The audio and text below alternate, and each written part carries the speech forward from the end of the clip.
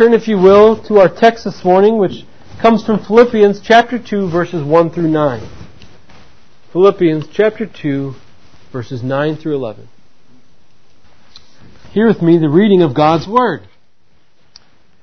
Therefore, God has highly exalted him and bestowed on him a name that is above every name, so that at the name of Jesus every knee should bow in heaven and on earth and under the earth, and every tongue confess that Jesus Christ is Lord, to the glory of God the Father. Thus far as a reading of God's Word. Now, I'm not sure how familiar any of you are with what's called adoptionist Christology. Adoptionist Christology. And what adoptionist Christology essentially says is that Christ came through the line of David simply as a man. And through his life, God resurrected him and exalted him to a divine status. He gave to him a divine sonship for what he did. And so what this means then, by implication, is that Christ then is not the eternal Son of God, but rather his sonship was something that was bestowed upon him by the Lord for what he accomplished. And one of those texts that the adoptionists would turn to is our very text this morning in verse 9. They would read verse 9 and say, Therefore, God has highly exalted him and bestowed upon him a name that is above every name. And they would read this and say, see, there was something here that was given to him that was not his by nature. Now these adoptionists were more prominent in the 2nd and 3rd century, but you would still find them today, especially within liberal scholarship. Even conservative scholars may even say that when looking at a text like Philippians 2:9, that they would see some sense of adoptionism in this text. You see, but the problem with such a view of Christ is many, but one is that in looking at verse 9 for this justification, what it does is it rips it from its very context. It isolates verse 9 from Paul's entire argument, as we have seen thus far. As Paul has already said in verse 5, that he was in the form of God. He was God. He is God. And then in verse 7, he took the form of a servant. He came in the likeness of man. Paul has already described for us the God-man. And so what adoptionism does is it strips Christ of his divinity and denies it is essential to who he is. And thus it makes him less than the God-man. It makes him merely a servant who upon a good life was given divine status. But what this also does then, in denying that Christ is the God-man, is that it destroys the gospel. Because the work of redemption, brothers and sisters, could not occur by anyone who was less than fully God and fully man. He must be man because it was man who transgressed the law of God.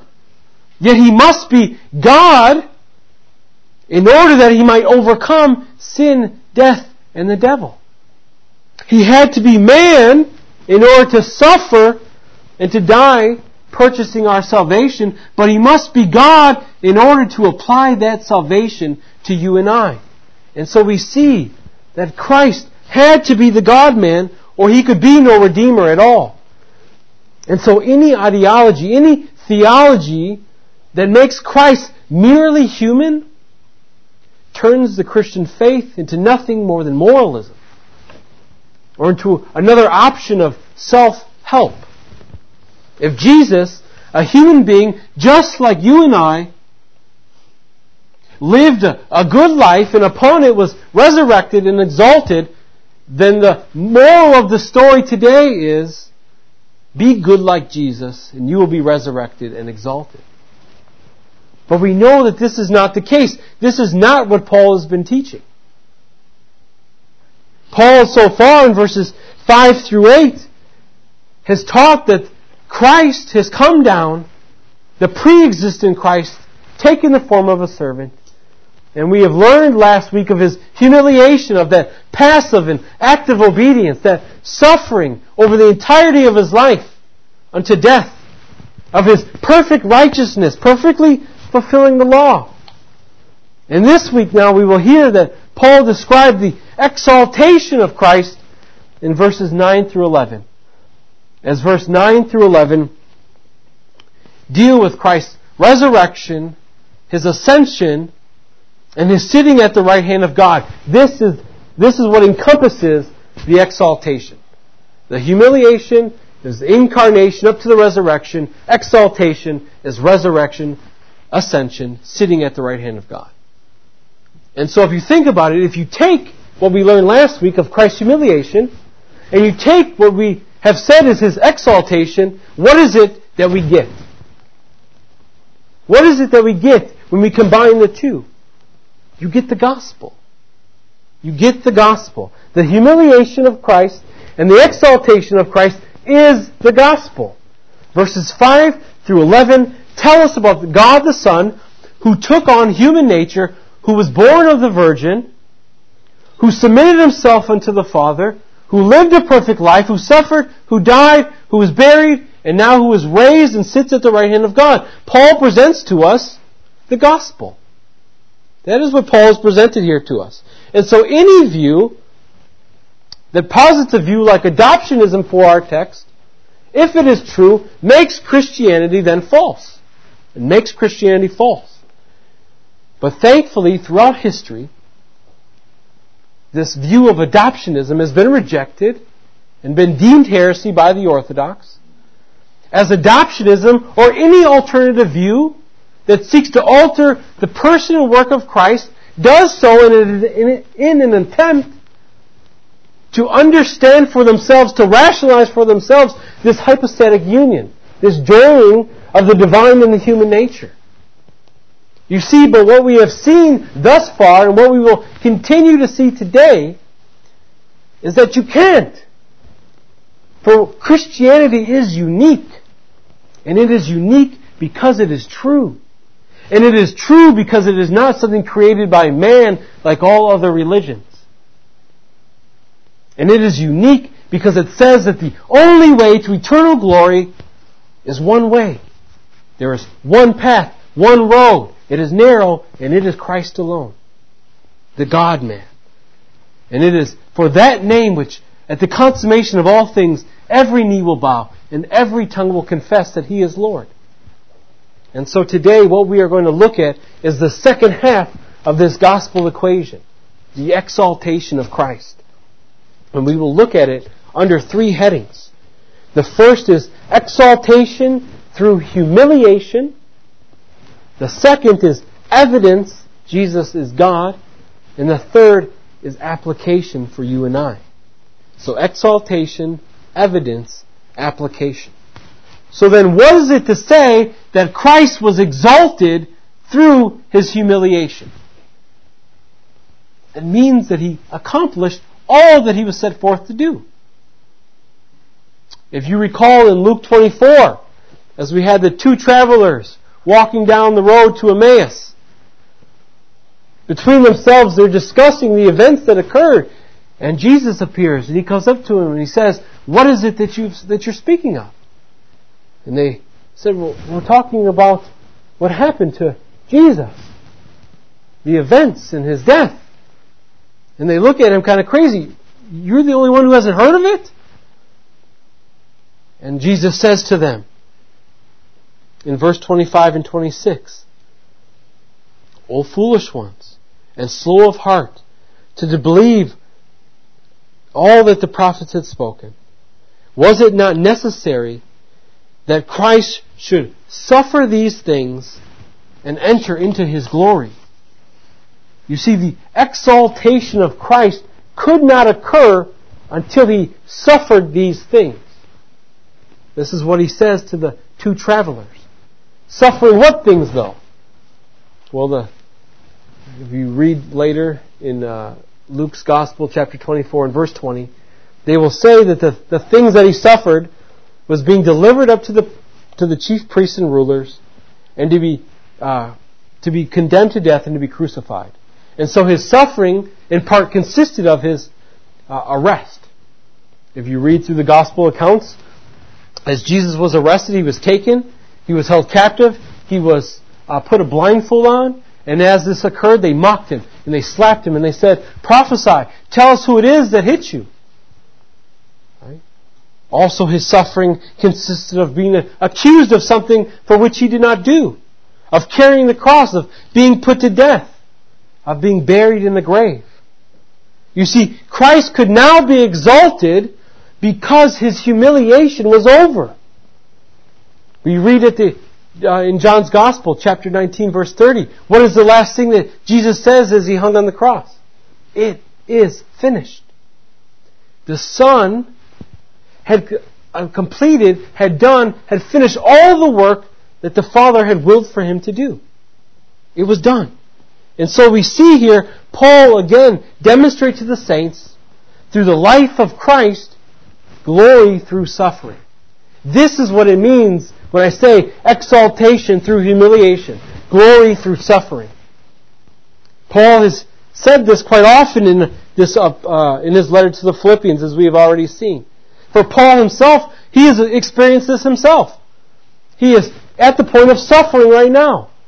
He is in prison for the sake of Christ and could be put to death. Yet what is Paul looking forward to, he says? He desires to depart and be with the Lord. He's looking forward to that eternal glory. And what is it that Paul has been telling the saints in our letter? He's saying not only was it granted for you to believe, but also to suffer for his sake. He's preparing them. He's saying that there must be suffering before glory. If you are experiencing the same conflict I am, you must prepare yourself for this. You see, if we don't understand that glory only comes through suffering, at the first sign of trouble, we're going to leave. We're going to walk away. If we come to the Christian faith only seeking glory, we miss the gospel. This is perhaps why so many so-called Christians walk away from the Christian faith at the first sign of trouble. Because they come for happiness. They come that their problems would be solved. But is that what Paul promises people? No, in fact, he doesn't say your promises will be solved. In fact, he says your promises will multiply. Your sufferings will multiply. Your sufferings will multiply. They will not go away. They will multiply now that you are a believer in Jesus Christ. There are many preachers today who only teach glory because they think that's a way in which to attract followers, to amass numbers. They teach glory. And these people seek after this glory. That's why they go to preachers who preach glory. But those who seek glory now will only receive glory now. They will have no expectation for future glory. Yet even the glory that you and I receive, it's far different. It's for a far different reason than the reason that Jesus Christ receives that glory.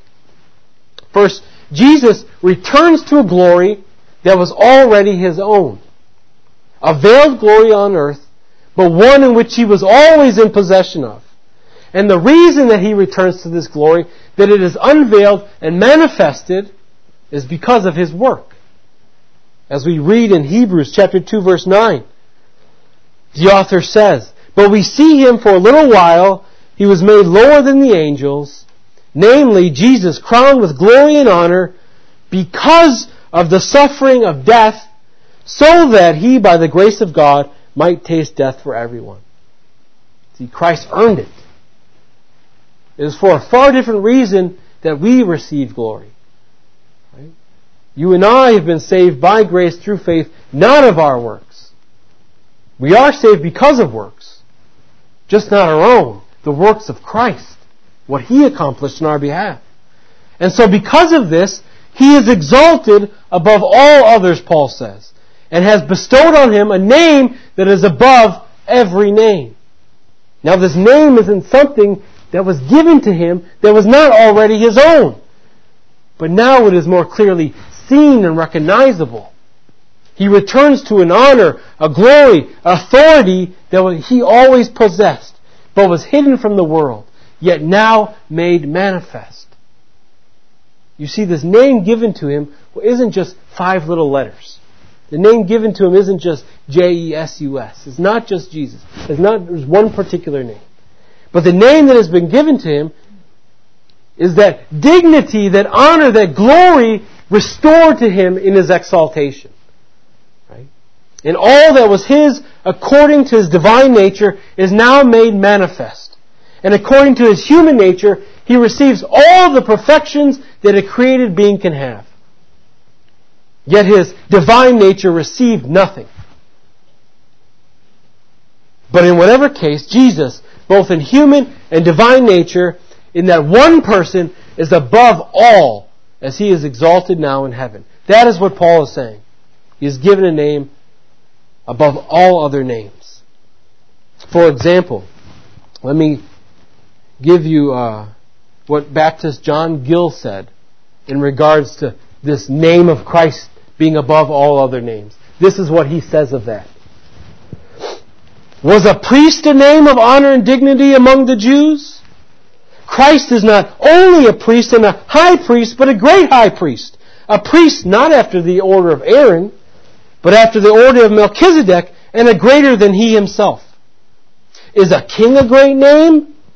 Christ has on his vesture and on his thigh a name written King of Kings and Lord of Lords.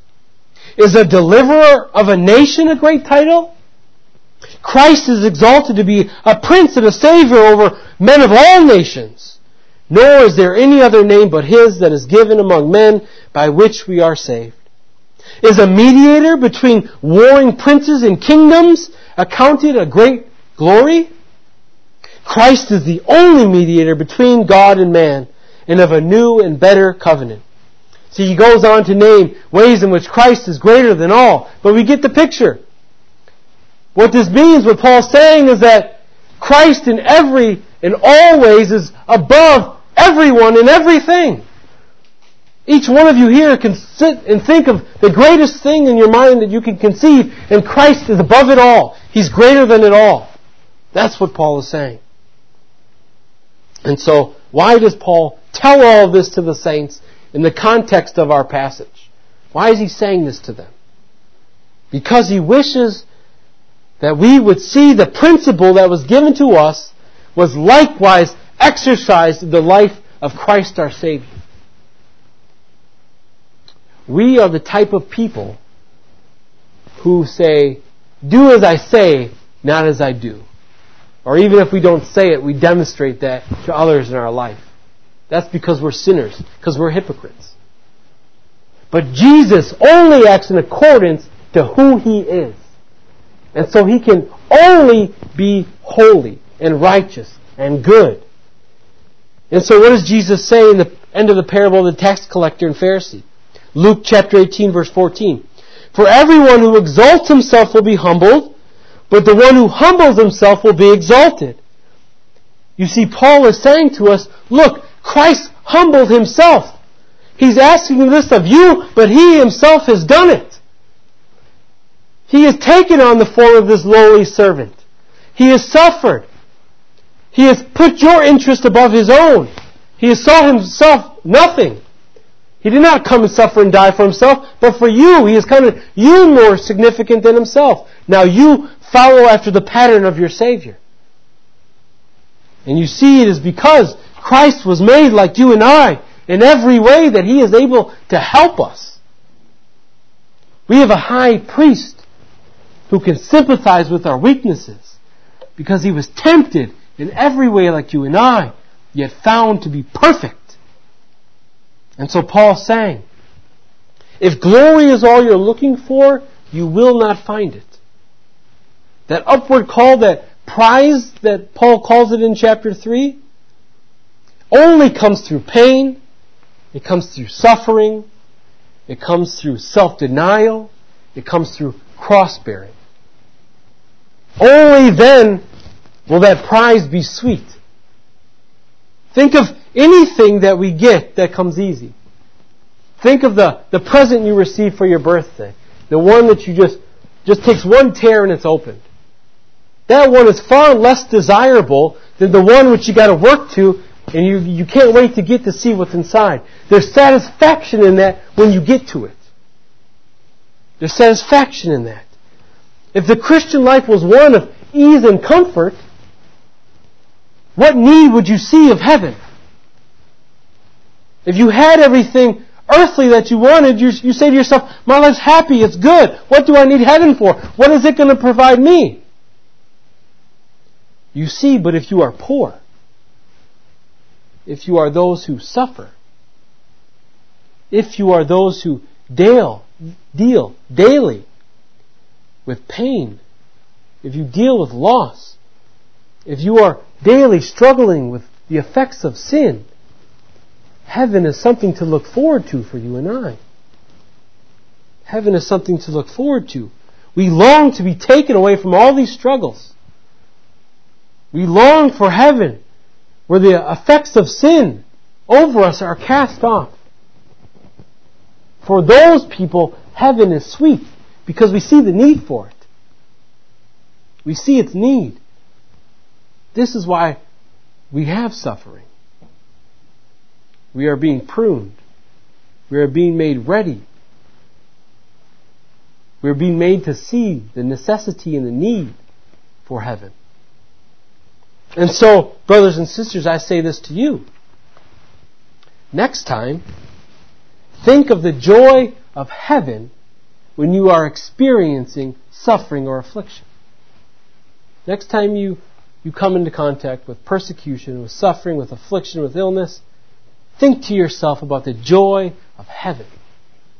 What greater sense of comfort and satisfaction is it to the Christian when we are enduring hardship? To think this isn't all that there is. There's something far greater waiting for us. This earthly life we live is just the beginning. You may live 40, 60, 80, 100 years. But that pales in comparison to the life of glory, that eternal life that awaits us. This is why Paul can say, for I consider that the sufferings of this present time are not worth comparing with the glory that is to be revealed to us. Paul understood this. And so, brothers and sisters, let our hardship, let our suffering humble us. Let God work humility in us through it. For this glory that awaits us only awaits the humble, not the proud. Those who rightly esteem themselves in light of Christ. Those who Paul has described as saints in Christ, who do nothing from selfish ambition or conceit, but rather count others more significant than themselves, just as Christ our Savior did. Now, what Paul also describes in our text this morning is not only a Jesus who has been exalted through humiliation, but also a Jesus who is God. You can look here in beginning our second point in verses 10 and 11, where Paul continues, so that at the name of Jesus every knee should bow in heaven and on earth, and every tongue confess Jesus is Lord to the glory of God. Here we have that third aspect, we have that third part of Christ's exaltation, the sitting at the right hand of God. Remember, the first two, resurrection and ascension. The third part of His exaltation is sitting at the right hand of God. Now the first two, resurrection and ascension, are similar to ours. We will experience this. But the last aspect is not. This belongs to Christ alone. If you recall in Psalm 110, verse 1, David says this, the Lord says, to my Lord, sit at my right hand until I make your enemies your footstool. Here in our text, in the exaltation of Jesus Christ, we see the fulfillment of this passage. Christ now is sitting at the right hand of God. And what does that mean? It means that He now rules as King over all the world, over all the earth, over the entire world. He has all power and authority to judge the nations. Yet what else does this mean? What else is Paul saying? Well, in Isaiah chapter 45, verse 22, the Lord says to all peoples, turn to me and be saved, all the ends of the earth. For I am God and there is no other. By myself I have sworn from my mouth, and has gone out in righteousness a word that shall not return. To me every knee shall bow, and every tongue shall swear allegiance. Wait. Here we have the one who says, I am God and there is no other, who says every knee will bow and every tongue will confess before me, but yet we have Paul applying this to Jesus Christ? How can that be? It is because Jesus is God. This is what he's been saying the whole time. And so if verse 5 didn't do it for you, that he was in the form of God, now we have further evidence to buffer our case. In addition, we must ask ourselves, what is it to bow the knee? To bow the knee is to worship, is to offer worship. And who is it that we are to offer worship to? But God alone. But God alone. In 1 Kings chapter 19, verse 18, as Elijah has ran and hidden himself into a cave, the Lord appears to him and he tells him many things. Yet one of the last things he tells him as he sends him back to his land is this: Yet I will leave 7,000 in Israel, all the knees that have not bowed to Baal, and every mouth that has not kissed him. See, the Israelites were not to bow down to an idol, to a false god. This is what it means to bow the knee. It means to worship. And so how can we be called to bow the knee before Jesus unless He is God? For even the angels resist men bowing before them. These spiritual beings. Remember in Revelation chapter 22, when John throws himself before the angels to worship them, and what do they say? Stand up, get up. I'm a servant just like you. Worship God, not me. And so we see that Paul says that every knee will bow and every tongue will confess that Jesus is Lord. They will confess Him to be the Son of God, the one who rules, the King, the sovereign one over all things. And those knees, he says, come from all who are in heaven, all who are on earth, and all who are under the earth. You see, brothers and sisters, every knee, whether willingly or unwillingly, will bow the knee to the King. All the elect, all the reprobate will acknowledge Jesus as Lord. They will acknowledge that He is the Son of God, clothed in majesty and splendor and honor, and they will all subject themselves to His Lordship, whether joyfully or by constraint. This is the picture we see in Revelation chapter 5. Turn with me to Revelation chapter 5, please, where we will see this picture given to us by John.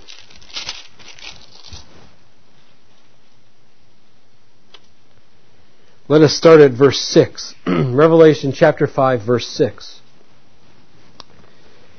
And between the throne and the four living creatures, and among the elders, I saw a lamb standing, as though it had been slain, with 7 horns and with 7 eyes, which are the 7 spirits of God sent out into all the earth. And he went and he took the scroll from the right hand of him who was seated on the throne. And when he had taken the scroll, the 4 living creatures and the 24 elders fell down before the Lamb, each holding a harp and golden bowls full of incense, which are the prayers of the saints. And they sang a new song, saying, Worthy are you to take the scroll and to open its seals. For you were slain, and by your blood you ransomed people for God, from every tribe and language and people and nation, and you have made them a kingdom and priests to our God, and they shall reign on the earth. Then I looked, and I heard around the throne and the living creatures and the elders the voice of many angels, numbering myriads of thousands, saying with a loud voice, Worthy is the Lamb who was slain, to receive power and wealth and wisdom and might and honor and glory and blessing. And I heard every creature in heaven and on earth and under the earth and in the sea and all that is in them, saying, To Him who sits on the throne and to the Lamb be blessing and honor and glory and might forever and ever. And the 4 living creatures said, Amen. And the elders fell down and worshipped. You see, at the consummation of all things, this exalted Christ will be worshipped alongside the Father by every creature everywhere. And so the question, brothers and sisters, for you and I, is do we willingly bow the knee and confess Jesus Christ? Because all will be made to bow the knee, one way or another. And yet, what greater demonstration of humility is it to recognize who the Lord is, to willingly bow the knee and subject yourselves to your King. For the proud will be made to bow the knee, but the humble will bow it out of love and gratitude. And so, will you bow the knee as a believer?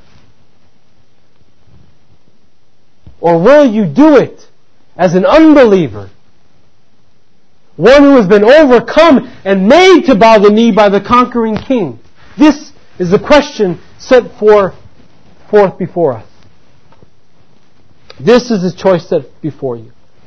When Christ preached this very same Christ in Acts chapter 2 verse 32, He says of Christ the Exalted One, He sits at the right hand of God. And He's saying this to the Jews who are surrounding Him. And you know what their response was? Upon hearing it, as He says to them, you are the ones who crucified this exalted Christ.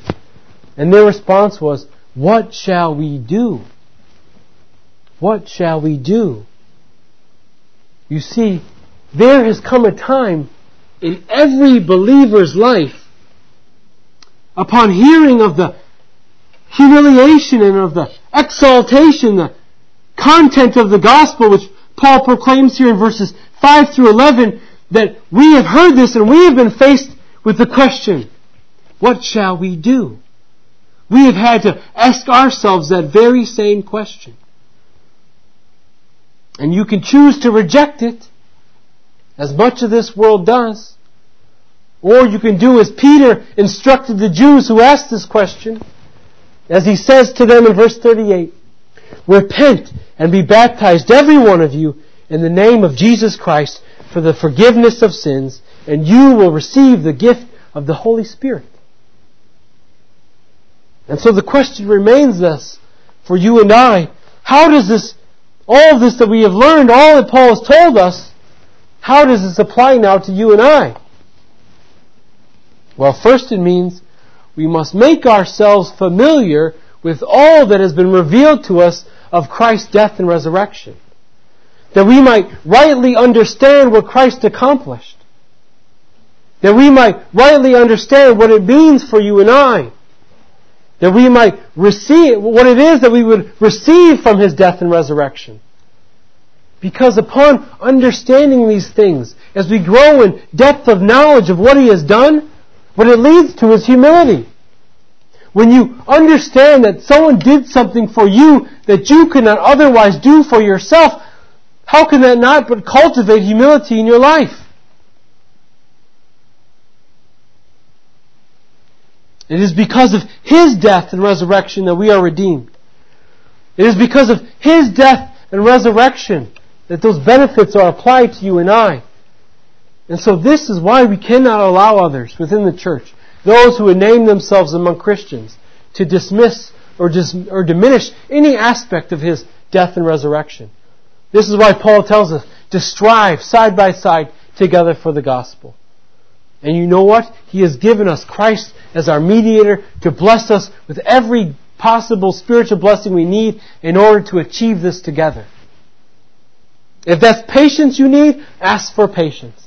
If it's strength to overcome temptation that you need, ask for that. For in His death and His resurrection, this is what He has secured for you and I. And as the mediator, He sits at the right hand of God, living to make intercession for you and I. Also, then what we should learn from our text today is that we are to worship God alone. We do not come here together and gather to worship just the Son, or to worship just the Father. No, we have come to worship the triune God. Our worship service is a Trinitarian worship service. And so we must understand who this one God in three persons is in order that we might rightly come together and worship Him. In addition, we must learn more and more how it is that Christ humbled Himself in order that we might apply that same pattern to our life. The Son was in complete and total glory with the Father from all of eternity, which is why He could say in His high priestly prayer, Father, glorify me with that glory that I had with you before the world existed. You and I will never, nor can we ever, understand such humility. For no one came from such a lofty place to such a low one. Yet, Paul gave us this as an example, as Christ was completely holy and righteous and good. And so what that means for us is that we are to seek out these things. We are to be seeking out holiness in our lives. Also, as the exalted Christ, He is now King over all the world. But in particular, Christ is King over the church, His spiritual kingdom. And as King, as ruler of this spiritual body, He demands from His loyal subjects that we would submit ourselves to His will. And He has given this to us in His law, in His word, and by His example, that we would conform our lives to it. And so just as you and I would submit ourselves to an earthly king or ruler, how much so more are we to do so for our heavenly King and ruler? One who is not a tyrant, but one who is motivated by love. Our King loves His subjects. He treats us kindly. He looks after us. He supplies us with everything that we need and more, both physically as well as spiritually. And what ought to be our response? Our response is to love Him in return. To love Him in return. Our response is to humbly bow the knee to the King, to proudly confess the name of our Lord. It means that we love one another, that we put the interest of one another over and above ourselves, just as Christ our Savior did, just as He displayed in His death and resurrection. And so as we have seen, brothers and sisters, as we draw to a close over these last few weeks, what humility is, as asked for by the Apostle Paul, is counting yourself lowly. It's esteeming others more highly.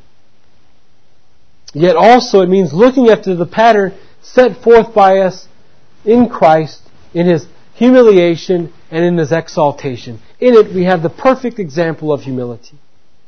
Yet this text also supplies us with a reminder of the gospel, what it all encompasses.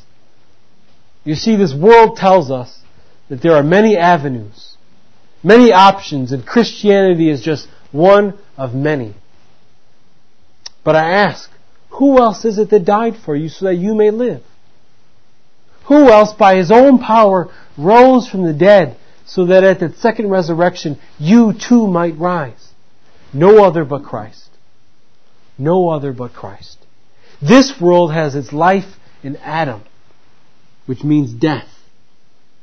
If we, brothers and sisters, have been granted faith, our life is now found in the second Adam, who is Christ, who is the first fruits of the dead. And so now we who are in Christ will rise, imperishable, in glory, in power, and in a spiritual body. For Christ, in His humiliation, died for us.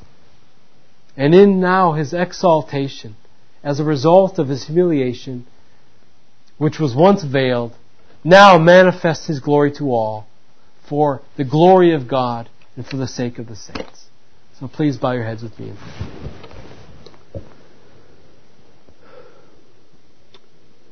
Lord, we come before You as our heavenly King and as our ruler. Father, we thank You that you have set Christ upon the throne, that He sits at your right hand, that we have a King and a ruler who rules us with love, who is motivated by love of the saints. And so, Father, we thank you that you have blessed us with such a great King, yet also with such a great prophet and such a great priest, one who lives to make intercession for us daily. We thank you, Christ, that you continually display to the Father that atoning sacrifice for our sins, that the Lord would look at us and see only the righteousness of Jesus Christ. We pray that through the example that we have seen that Paul has provided for us in the humiliation and exaltation of Christ, that it would cause us to humble ourselves as Christ humbled Himself. That it would stir this body of believers to greater unity and peace and love, because we would look at one another and esteem one another in a much higher place than we esteem even ourselves.